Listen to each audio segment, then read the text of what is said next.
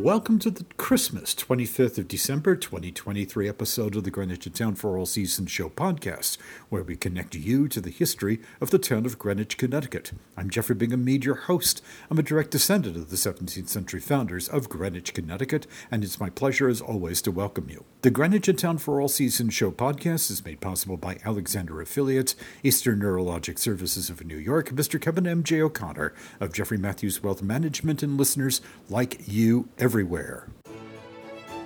Coming up on today's show. Season's greetings, happy holidays, and Merry Christmas, everyone. On today's show, you'll be treated to a sampling of how the holiday was observed in Greenwich, Connecticut's history. I'll have news of celebrations in churches, newsboys entertained in Belhaven, so ice skating at 10 Acres. We'll have Christmastide in the 1880s, and also news of a very extraordinary gift that was presented to the town in 1910 from Rebecca Witherell, the wife of the recently deceased Nathaniel Witherell. My friends, I am so glad that you could join me for today's show. We're going to have all this and more as our history continues to unfold. Stay tuned. We'll be right back after these important messages.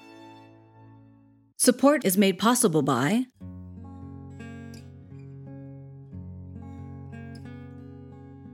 a landscape architecture firm with an optimistic view of the future, Alexander Affiliates is a professional landscape architectural firm specializing in designing and planning visually appealing, functional, and environmentally responsible outdoor spaces for residential and commercial developments.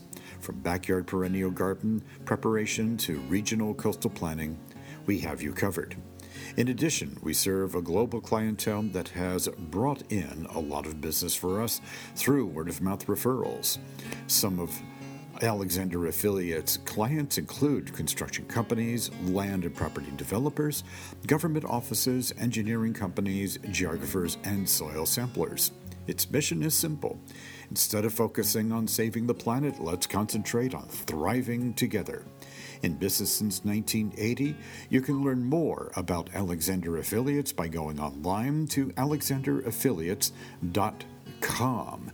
To learn more and to contact Alexander Affiliates, you can call 203-869-8632. Again, that's 203-869-8632. Its mailing address is P.O. Box 711, Greenwich, Connecticut, 06836.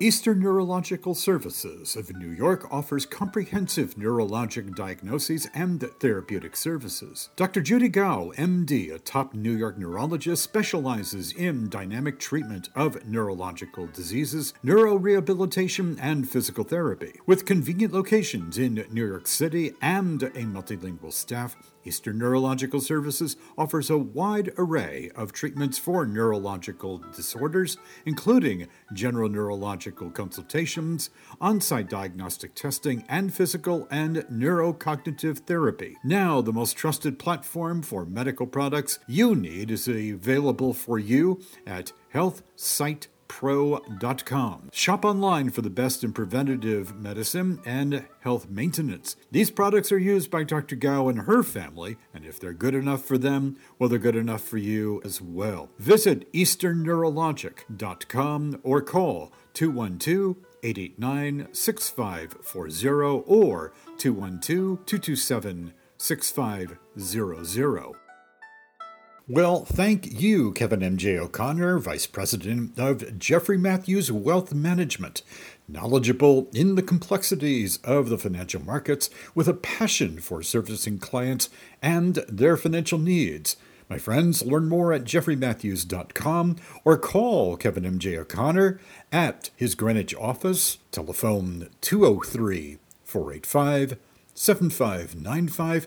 Again, that's Kevin M.J. O'Connor, his Greenwich office at 203-485-7595.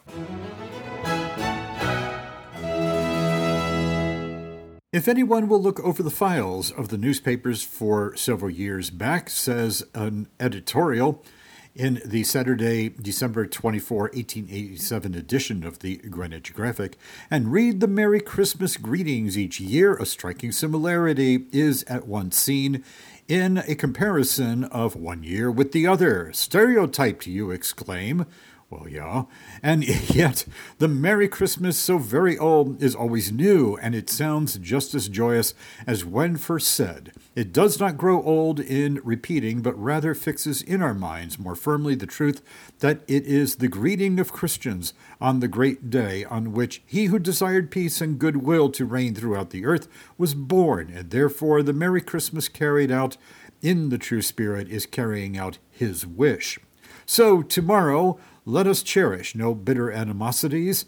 Let us have a kindly feeling towards all men, and let us wish all the world a very Merry Christmas. This is a news story that dates from Christmas in 1907. This was published in the Greenwich News on January 3rd, 1908. Page 3 is my source. And this takes place in Belhaven, and the title of this is Christmas Cheer, Dozen Little Newsboys Entertained at Belhaven. And the story is as follows. The family of A.W. Green spent a Christmas that was probably unique in Belhaven. They invited a dozen little newsboys, of whom they knew, to share their Christmas tree with them. That's very nice. They entertained the little fellows so pleasingly that their eyes fairly bulged, and with the many presents, their pockets fairly bulged too.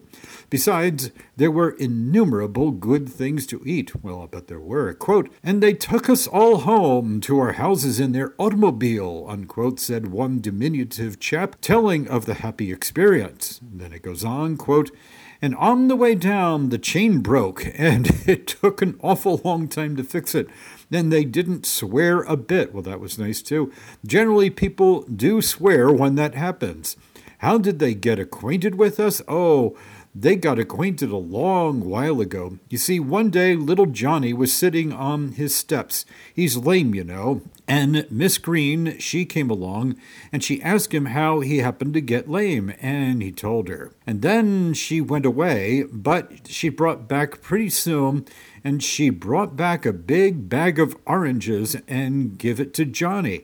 After that, she made friends with some of us that was Johnny's friends. Oh, yes, we've been acquainted a long time, and we're pretty good friends now. And that was how a bunch of newsboys spent their Christmas in Belhaven. That was really nice. On last week's show, I introduced you to an artist and a columnist who wrote and had published works in Greenwich papers as well as in Stamford and other communities.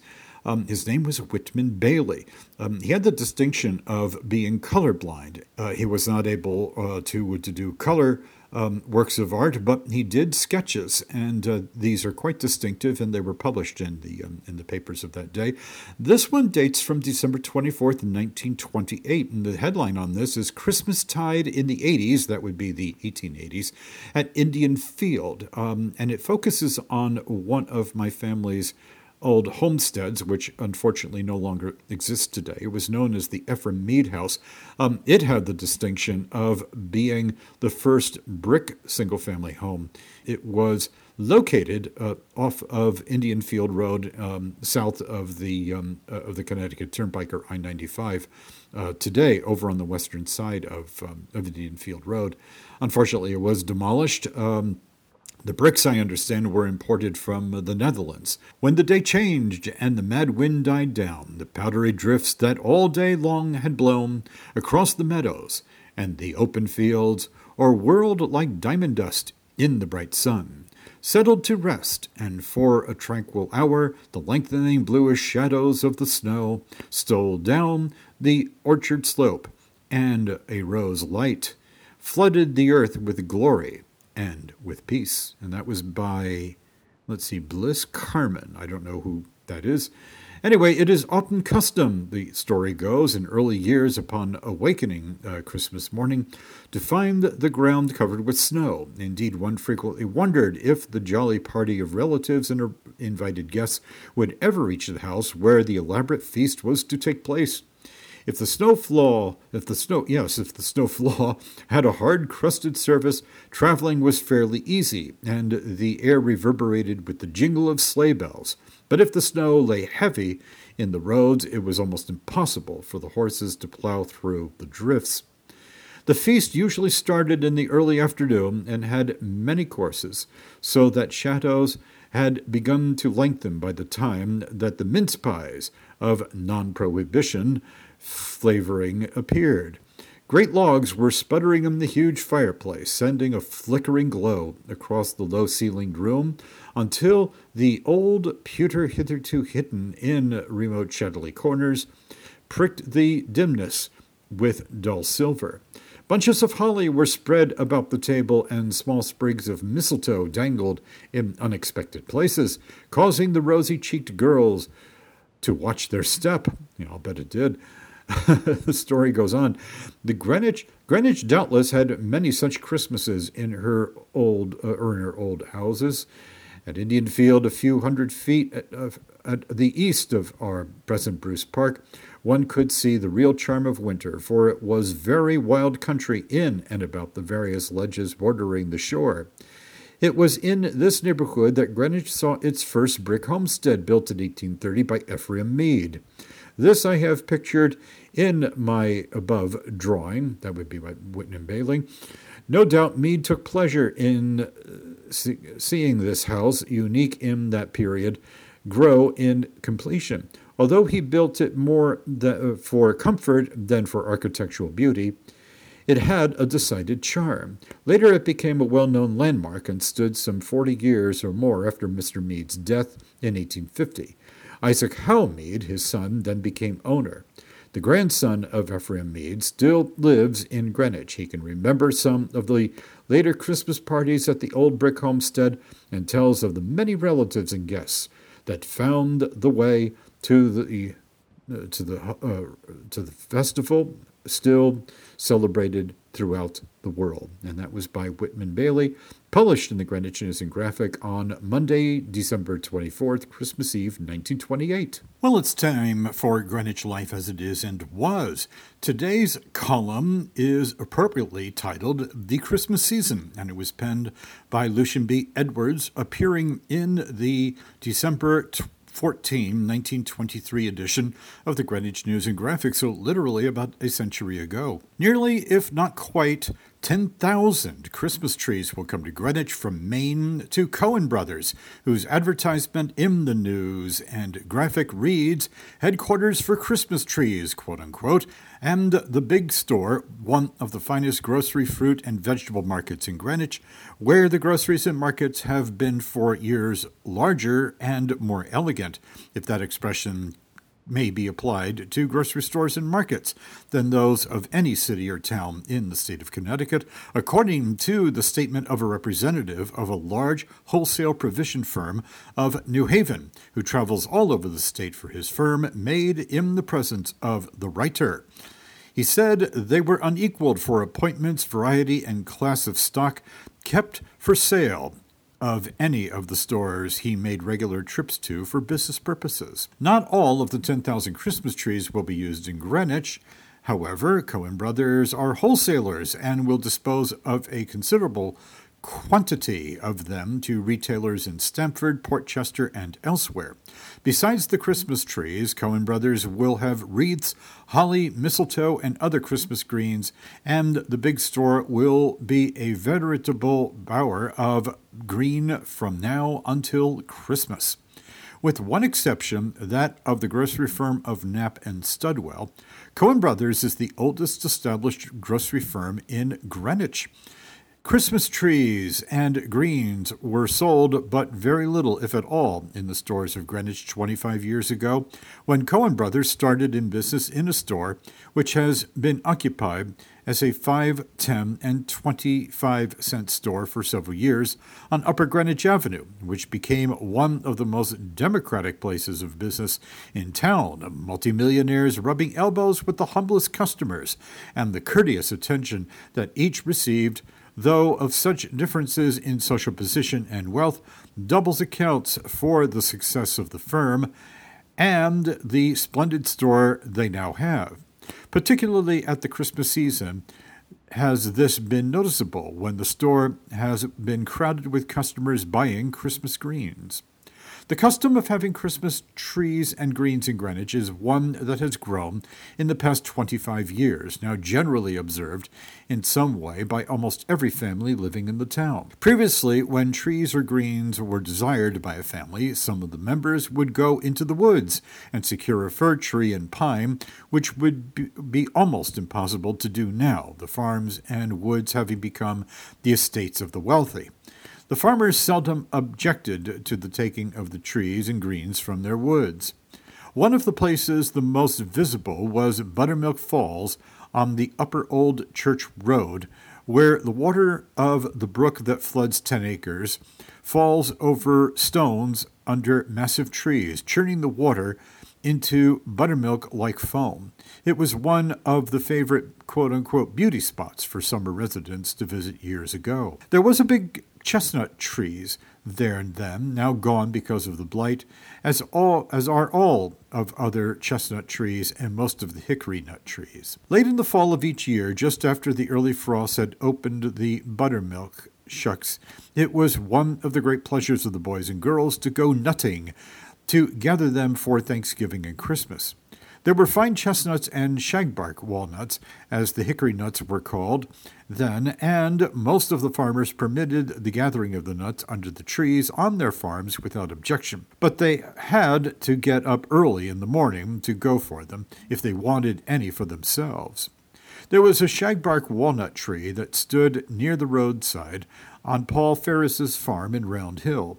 The walnuts were great big ones that were called paper shell, quote-unquote. Paul was pretty good to the nutting parties in letting them gather the nuts under this tree because they brought a larger price in the market. The chestnut and shagbark walnuts with the fine apples constituted a part of the Thanksgiving and Christmas dinner with most of the farmers' families. But, like many other things that used to be in Greenwich, the chestnuts are gone and only here and there can be found a shagbark walnut tree that still bears any nuts. Half a century ago, there was hardly a house in Greenwich where there was a Christmas tree or greens or wreaths. Like in all New England towns, Thanksgiving Day was the day most generally observed. It was the old Puritan custom, and Christmas was not taken so much interest in as it is now when the observance is greater than that of Thanksgiving Day. The children of most families of the well-to-do received some few presents, and perhaps stockings were hung up by the chimneys. The night before Christmas went all through the house. Not a creature was stirring to be filled with candy, apples, oranges, and such toys as could be placed in them to please the children. That was about all the Christmas there was in the homes, the elders seldom making Christmas presents to one another. Some of the Sunday schools had Christmas festivals, as they called them, but they were not general, and then not the elaborate celebrations of the present day. But in the Episcopalian Sunday school, the observance was the most extensive of any of the church calendar, excepting Easter Sunday. New Year's Day was really more generally observed in Greenwich half a century ago than Christmas, and New Year's calling was very general, almost every family keeping open house. Now, however, it is just the contrary. There is no New Year's calling, but there is a general and, if it may be said, elaborate celebration of Christmas.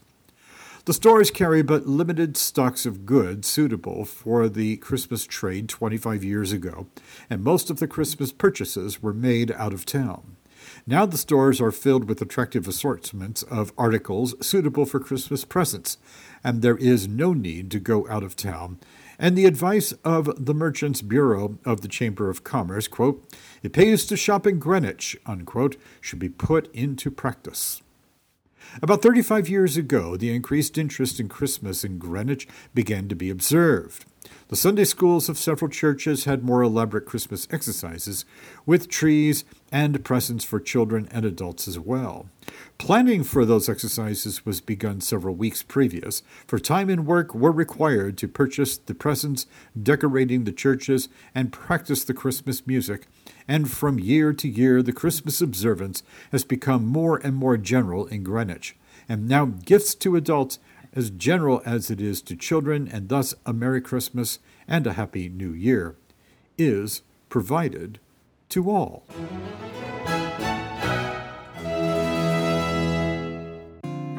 The best-kept secret in Greenwich, Connecticut is a marvelous destination with an even more extraordinary mission. Coffee for Good invites you to be a part of a magical story in a restored historic mansion that inclusively brings people together, thanks to a unique nonprofit partnership between Ableist and the Second Congregational Church. When you enter the doors of the 1858 Solomon Mead House, you'll be instantly drawn to the warmth and ambiance of Coffee for Good at 48 Maple Avenue. Serving coffee, teas, and delectable goodies and more, Coffee for Good is a self-sustaining teaching platform that trains people with special needs who acquire the skills and self-confidence they need to thrive in the community. Voted Best Coffee Shop by the readers of Greenwich Magazine, honored with the Community Impact Leader Award by the Connecticut Restaurant Association, and now the Jack Moffley Nonprofit Leadership Award, Coffee for Good is open daily, Monday through Saturday, 8 a.m. to 6 p.m. Enjoy free parking, free Wi-Fi, as well as year-round indoor and outdoor seating, a popular destination for gatherings, meetings, and a fantastic study spot, too. Coffee for Good is located at 48 Maple Avenue, behind the Second Congregational Church in the Putnam Hill National Historic District. Visit coffeeforgood.org.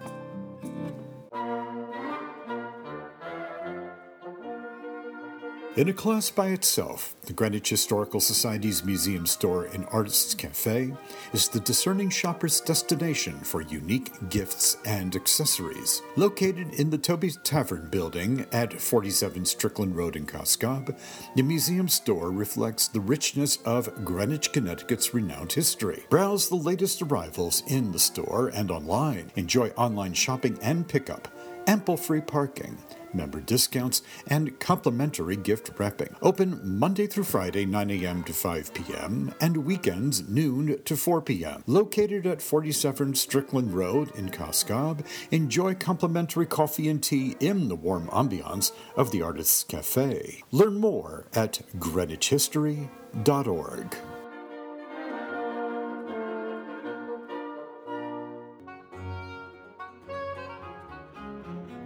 Just like that, the holidays are upon us. Books make great gifts. With a cornucopia of titles to choose from, it can be hard to select the right one. Well, my friends, worry no more. I recommend Victorian Summer, The Historic Houses of Belhaven Park, Greenwich, Connecticut by Matthew Bernard. Experience the wonders of the flowering of Belhaven, a bastion of Gilded Age Victorian luxury from 1884 to 1929. Beguiling estate biographies and rich illustrations tell the stories of exquisite estates, renowned architects, and more. Visit greenwichhistory.org for the Greenwich Historical Society's museum store. Call 203-869-6899. But better still, visit the museum store at 47 Strickland Road in Coscob. Treat yourself to unhassled, free parking, as well as complimentary gift wrapping and coffee or tea in the warm ambiance of the Artists' Cafe in the Toby's Tavern building. Be sure to mention this podcast and tell them your host, Jeffrey Bingham Mead, sent you. If you live in Round Hill, or at least are acquainted with the area of Round Hill, especially north of the Merritt Parkway, you may know of the Charles A. Moore estate. Now, the Moore family owned a farm and estate up on Round Hill Road. Actually, the place I'm referring to is on the western side of Round Hill Road, the intersection with Cherry Valley Road. This was the place where the Scottish Games began and other such things. And this is a story that was published in the Greenwich News on January 3rd of 1908. It's kind of a different take, on the crime stories that I sometimes cover in the podcast. Crimes and Misdemeanors is that segment. And this is a very interesting story that caught my eye. I'd like to share it with you. And the title of this, or the headline in the paper, is Being Taken Care Of. Though Charles A. Moore was not a little indignant when he discovered that his 6 $30 fancy chickens had been stolen last week and dressed for the Christmas trade, and though he saw to it that the case was pushed against the guilty party, John Holtzman, so that he was sent to jail for 3 months, he is looking out in a quiet way for the family of the man. When Holtzman was arrested, it looked pretty badly for his wife and 5 children.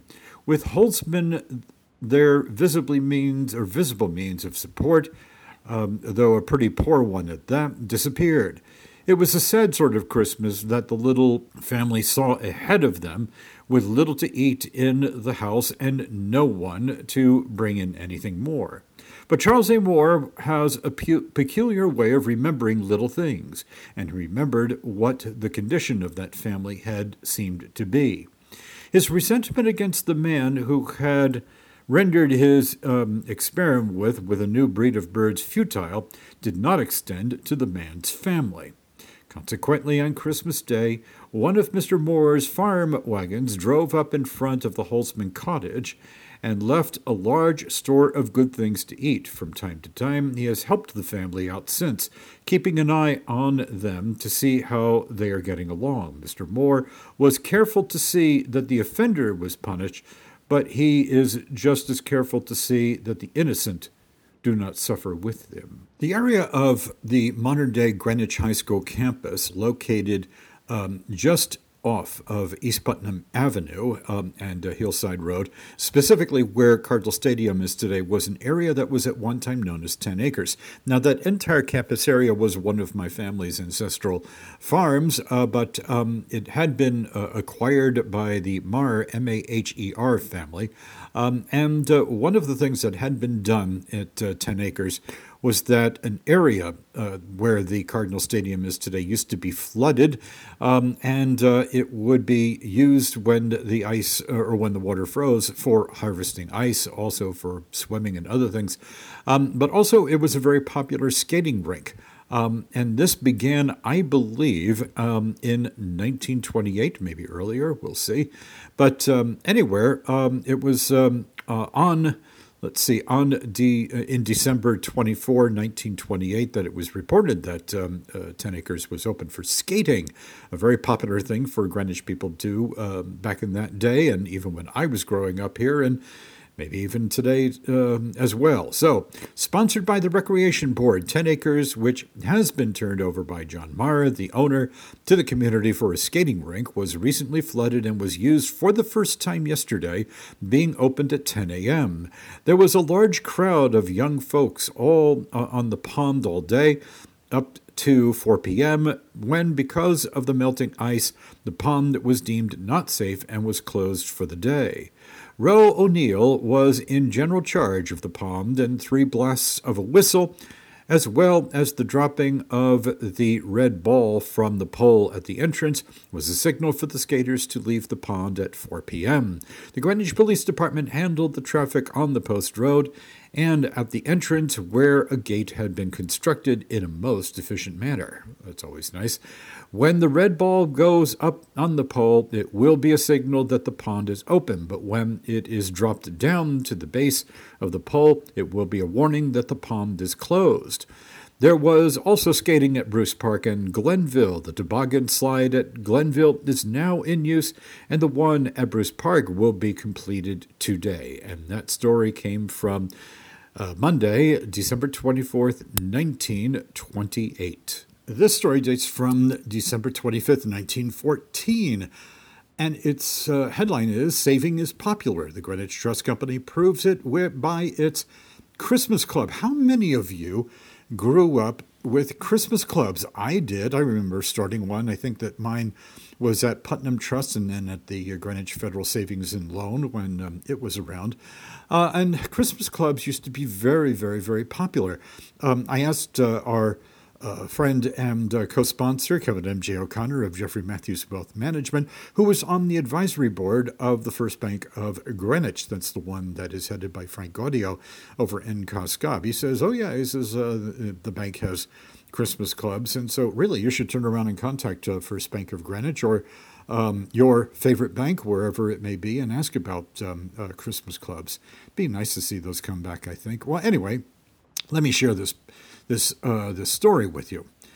The 1,500 members of the Christmas Club of the Greenwich Trust Company are a happy lot at present, as they have just received nearly $50,000 for their efforts in saving for the last 50 weeks. It is without doubt a tidy sum to get together in so short a time. All who were members last year can hardly wait for the new club to open on Monday next. They claim it is the easiest way to save only a few cents a week, plus the stick-to-itiveness, and the tidy sum is at hand at Christmas just when it is needed. You know, if you stop and think about it, here in the 21st century, it would be great to bring these back, quite frankly. It'd be better than putting people in credit card debt. That's just my 2 cents worth. Anyway, back to the story. Upon inquiry at the trust company, the news learns that the club was made up of all classes, people of means, moderate means, and even children. Nearly all who join keep up their payments until the end and, of course, receive the benefit of interest. Some may belittle the idea as too far beneath them to save odd pennies, nickels, and dimes, but it must be borne in mind that conditions have changed. Not so much money is being spent. People are getting economical. Where they saved dollars several years ago, they are indeed lucky to have dimes to save. It is certainly no crime to endeavor to save in this small way, and those who have joined do not regret nor feel very embarrassed about it. More than one account may be opened by those who feel they would like to save more than one account would allow them to. The news advised that some have opened as many as 10 accounts and kept them going, saving in this manner a large sum. Parents have found it a good education for their children. Well, how about that? It teaches them to save and save systematically.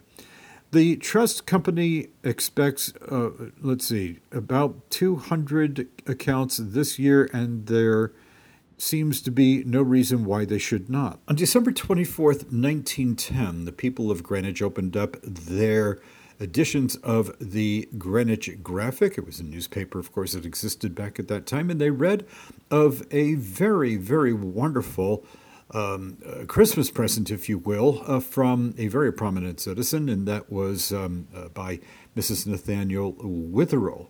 It is the Nathaniel Witherell Memorial Pavilion. It's not to be confused with the Nathaniel Witherell Nursing Home, although the building referred to in this article is actually located very close by on Parsonage Road. And the headline on this is, "The Town Accepts Mrs. Witherell's Offering of Memorial Building in her late husband Nathaniel Witherell, in his name. It will cost about $25,000. A special town meeting Saturday afternoon to consider the proffered gift of a tuberculosis pavilion by Mrs. Nathaniel Witherell drew an unexpectedly large audience, numbering perhaps more than 100. The meeting was organized by R.J. Walsh as moderator and Robert Wellstood as clerk. The moderator read the letter from Mrs. Witherell to the selectmen dated November 11th as follows. Quote, "I desire to erect at my expense and to present to the town of Greenwich a tuberculosis hospital to be known as the Nathaniel Witherell Memorial Pavilion. Plans for the building have been prepared, and my proposal is that such hospital shall be placed upon the property conveyed by Robert M. Bruce to the town of Greenwich in October 1903, and upon which now stands the Greenwich General Hospital. The site for the proposed Nathaniel Witherell Memorial Pavilion was selected by the late Dr. Jones for a tuberculosis hospital.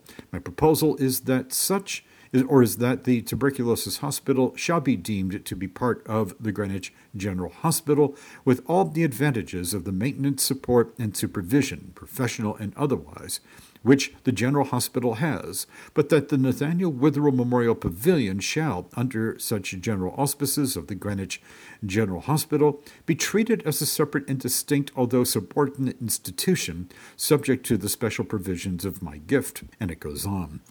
The estimated cost of the building of the pavilion, including sterilizer and incinerator, will be about $25,000. Remember, this is 1910. Upon a due settlement of the deed or instrument of gift by myself to the town, I will make contracts for such construction, personally assuming the entire pecuniary responsibility for it.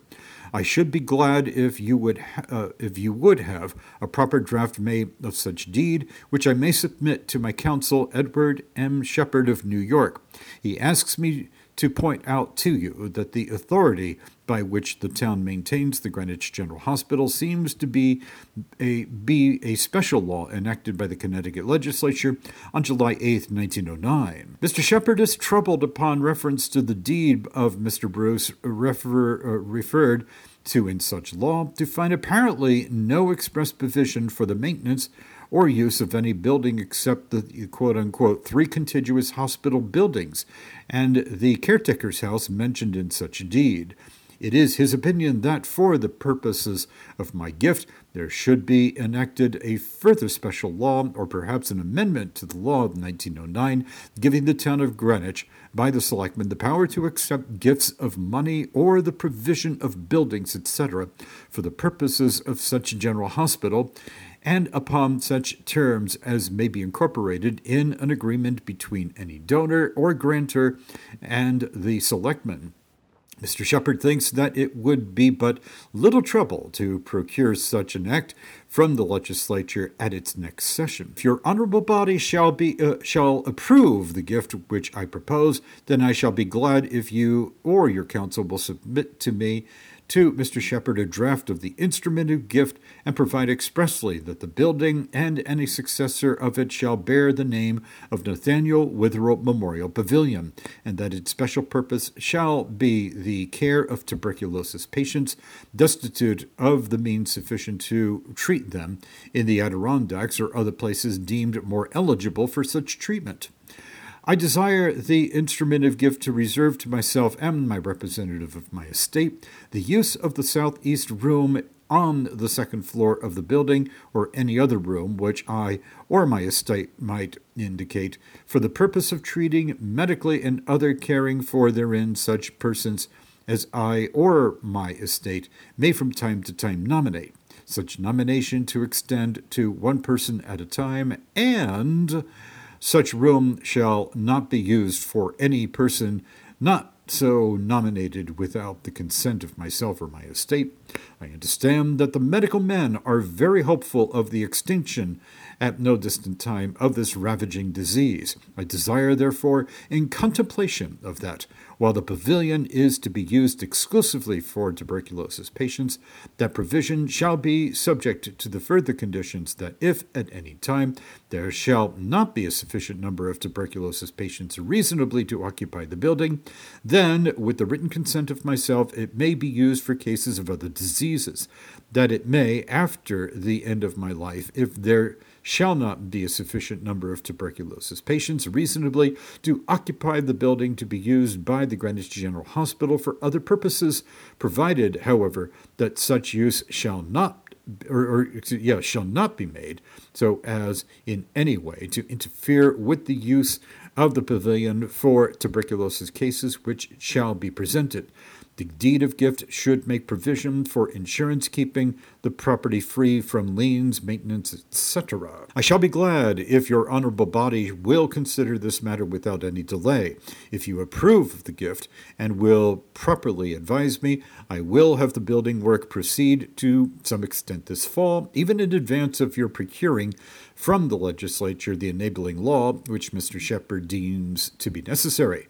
Very respectfully yours, Rebecca Witherell. Discussion then came up on the annexed resolution read by the moderator, which referred to the good fortunator, who referred briefly to the good fortune of Greenwich in possessing citizens whose broad and far-reaching philanthropy was so considerate of those in the community who need it most, which was read and adopted. Resolved that the offer of Mrs. Rebecca Witherell to erect at her own expense and to present to the town of Greenwich a tuberculosis hospital to be known as the Nathaniel Witherell Memorial Pavilion be and the same is hereby accepted in accordance with the terms of a certain letter from Mrs. Witherell to the selectmen of the town of Greenwich dated November 11, 1910, which letter the clerk of said town is directed to record in full in the minutes of this meeting. An inquiry by Mr. Wright as to whether acceptance of the gift would tend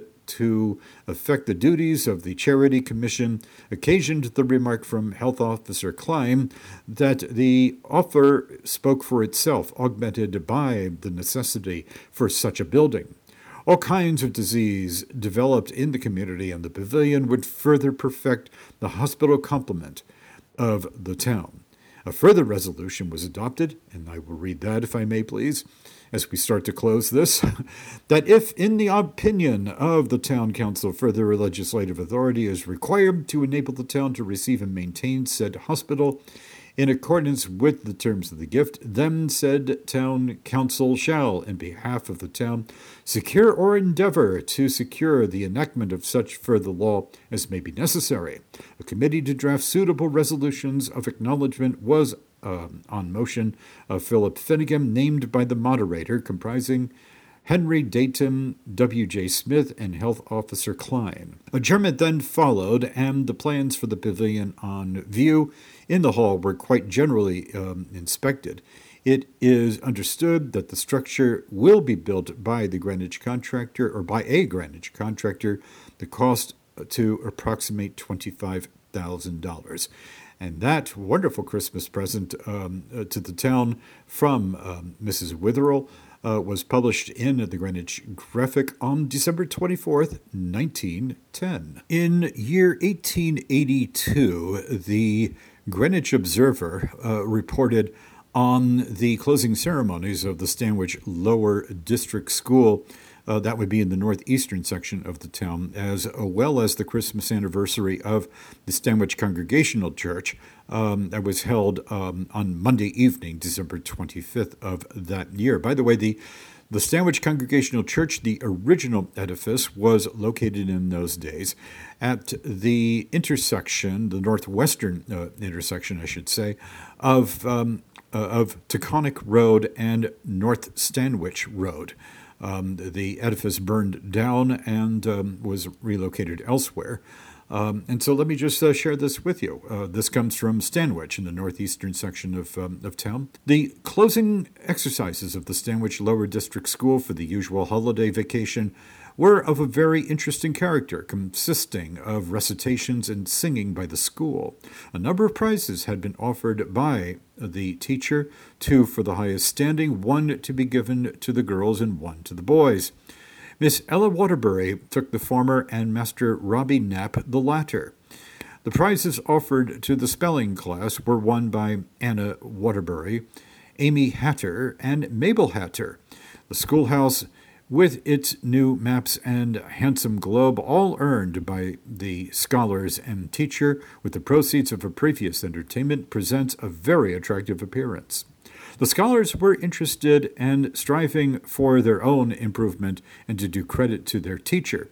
The very pleasant occasion closed with a quote-unquote tea party, the table being tastefully decorated and bountifully furnished, and was very enjoyable affair. Miss Snyder was infused a great amount of enthusiasm into her students and may well be proud of her school, and rightfully she should be. The Christmas anniversary of the Stanwich Congregational Church was held Monday evening, December 25th. Each scholar under 20 years of age received a handsome box of candy, and 48 prizes were distributed for a 6-month attendance during the year. The superintendent, Mr. Lockwood, received as a slight testimonial of the esteem of Scholars and Friends, quote-unquote, a handsome easy chair, and from Miss M.E. Close and class, quote, The Life of Stephen Paxton. I think that would be a book. The librarian, Mr. G.A. Lockwood, for his patience and untiring zeal, was presented with an overcoat with something in the pocket. The pastor, Reverend F.C. Potter, was presented with a very generous sum of money for books, quote-unquote, and was, as usual, remembered by Miss M.E. Close and class with a beautiful and very useful book holder. His own class presented him with a fine American stylographic pen. The opening exercises were interesting, and the house filled with friends from the veteran to fourscore to the little 2-year-old, and all had a very merry Christmas. I'd like to thank Greenwich Free Press for publishing the following public service announcement, and I would like you all, please, to take down this information. The Greenwich Police Department is again teaming up with Riverside Service this holiday season to make sure Greenwich residents make it home safely from all of their holiday activities. The idea is that if a Greenwich resident is not sober to drive, they can contact the Greenwich Police Department's non-emergency number, which is 203-622-8004 to make arrangements for a ride home from Riverside Service, including a free vehicle tow. This service has already begun, and it runs through January 3rd, 2024. Again, the police department's non-emergency number is 203-622-8004. 8004. And again, I would like to thank Leslie Yeager of Greenwich Free Press very, very much for publishing this public service announcement. Thank you for listening to the Christmas Day, 25th of December, 2023 episode of the Greenwich Town for All Seasons Show podcast. My name is Jeffrey Bingham Mead, your host. The Greenwich Town for All Seasons Show podcast is made possible by Alexander Affiliates, Eastern Neurologic Services of New York, Kevin M.J. O'Connor of Jeffrey Matthews Wealth Management, and listeners like you everywhere. Please contact me at greenwichtownforallseasons@gmail.com. Learn more about Greenwich, Connecticut's history and listen to past shows by going to greenwichtownforallseasons.blogspot.com. Please look for the show on Facebook, Instagram, and other social media platforms. Our next show is scheduled for Monday, New Year's Day, the 1st of January, year 2024. I am looking forward to being with you on that wonderful day. Take good care. Bye-bye now.